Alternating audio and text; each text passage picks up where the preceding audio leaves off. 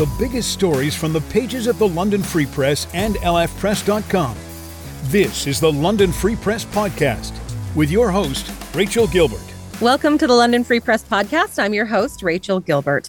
Local health officials are once again preparing for the fall and winter respiratory season and will soon be urging you to do your part and get a COVID-19 booster shot. So today I'm talking with London Free Press health reporter Jennifer Bieman about what's to come this fall. Hi, Jen. How are you? I'm fine, thanks. Thanks for having me. Good. Well, we always love having you, of course. So this booster shot, and we've had many so far, this one is not just about COVID-19. It's about 3 different viruses. Is that right?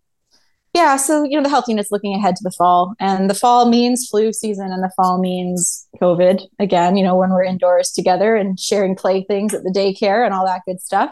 And also RSV, respiratory syncytial virus, which I don't know if you recall last winter, we got really hit with a lot of it. The Children's Hospital in London was really dealing with a lot of that. They were urging people to be really cautious and stay home when they're sick. So that's one of these sort of things. It's particularly brutal on young kids and old people. Okay. But really, we've got kind of a triple hit of seasonal viruses and plus, of course, common cold and stuff too. So that's what we're looking at this winter and fall. What is RSV? Because we did hear about it last year, but can you explain a little bit more about how that works and what the danger is? It's a respiratory illness that is particularly brutal on little kids and older people. It can kind of just make breathing really difficult for some kids. It can make them pretty sick with fevers and that kind of thing. Mm-hmm. It's a bit of a scary bug. Sometimes children are hospitalized for it. Last year, we saw a really big hit of RSV, which had, people and doctors saying, really be cautious and, stay home when you're sick and really, monitor kids for that virus. It's been around for a long time. There's vaccines in the works for it, but it is one of those seasonal bugs that you see. Okay. How has COVID been evolving over the spring and summer? Because I feel like a lot of us have just kind of forgotten about it at this point. That is pretty accurate. I feel like a lot of people are kind of living like it's 2019, Yeah. Movie theaters are open. You can go to a patio, you can hang out with friends. You can do pretty much anything you could have done in 2019 now. Even like travel restrictions are lifted and things. So a lot of us are kind of living that life. COVID though, and I mean, our public health official here, the top doc said, it's not 2019 though. COVID does still exist. It is one of those things to pay attention to, certainly. And just like flu every year, where you kind of want to protect yourself as best you can because being sick sucks. That's kind of where we're at with COVID.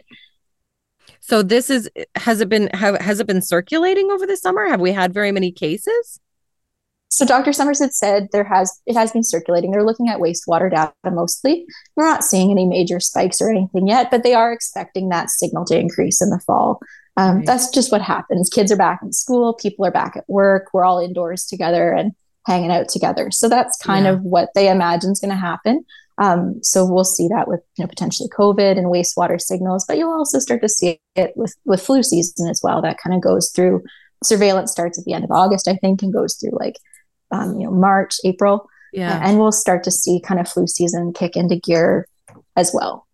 I do want to talk about the wastewater in a second, because I know you mentioned that, but this new variant of COVID, what are we looking at for the vaccine? Because this is a bit of a different vaccine than the one that we just had, right? Yeah, we've had boosters that have been bivalent before. So they've been, kind of that original COVID strain that kind of shocked the world in 2020 and 2021, and also that Omicron strain, that kind of new Omicron type thing. So we've had those two. This one this fall, from Dr. Summers, he was saying this, it'll be a monovalent. So it'll be really targeted towards Omicron and its descendants. The new variant, you might have seen headlines about EG5, I think it is. Right, yeah. It's likely this booster in the fall that they're rolling out will have some level of protection against that, because EG5 is one of these descendants of Omicron. Okay. Is COVID and all these vaccines, is this going to eventually kind of end up being, and I don't know if you can predict this because it's in the future, but is this going to be kind of like getting our flu shot, our annual flu shot? We get a new shot every year. Do you think, and are officials kind of thinking that this is the way we're going? Well, that's what the Middlesex London Health Unit is thinking with this. So, every year, most of us have had the flu before. We have some base level of immunity to a flu type virus, but it does change every year. And so to protect yourself really, better as best you can, a lot of people get the flu shot every year just to kind of head off or mitigate the latest version of the flu that's out there. The health unit is seeing this in the same way. So most of us have had 1 or 2 or 3 doses, or maybe even 4 doses of the vaccine. Some of us have had infections.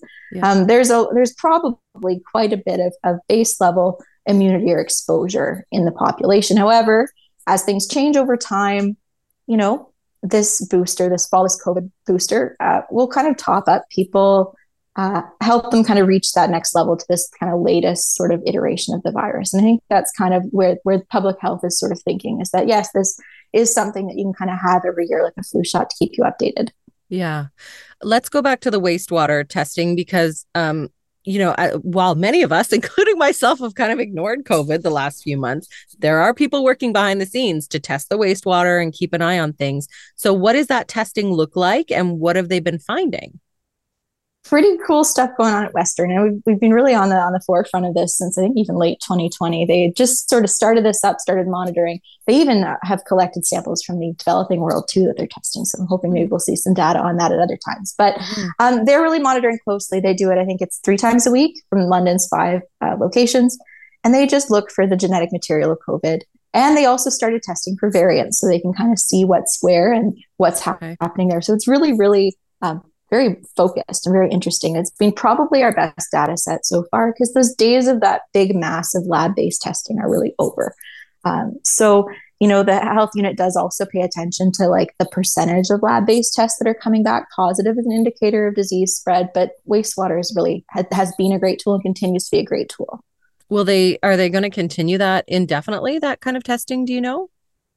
It does seem like it. There were a couple of moments where there was funding that was supposed to run out by a certain date, but it seems to have been extended because really it is a very good marker, and it's been something we've looked at. And even provincially, Western's part of a group that monitors in lots of different areas in the province as a surveillance tool. Mm-hmm.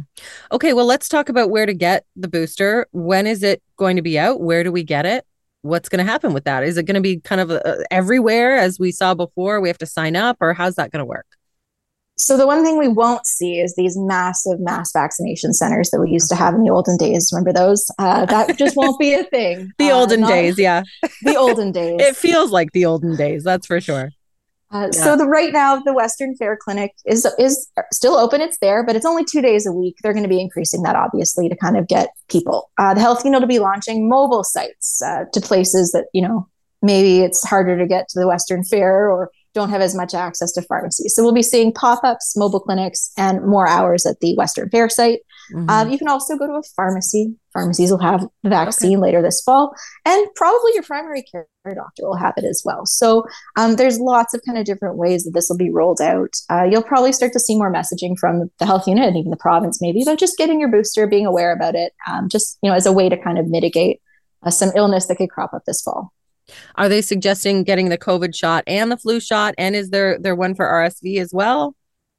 Not one for RSV yet, although I have seen headlines and stories that is in the works. The flu shot is one where the health unit's actually trying to see if they can roll out the flu shot at its Western Fair Clinic. So maybe you could go get both.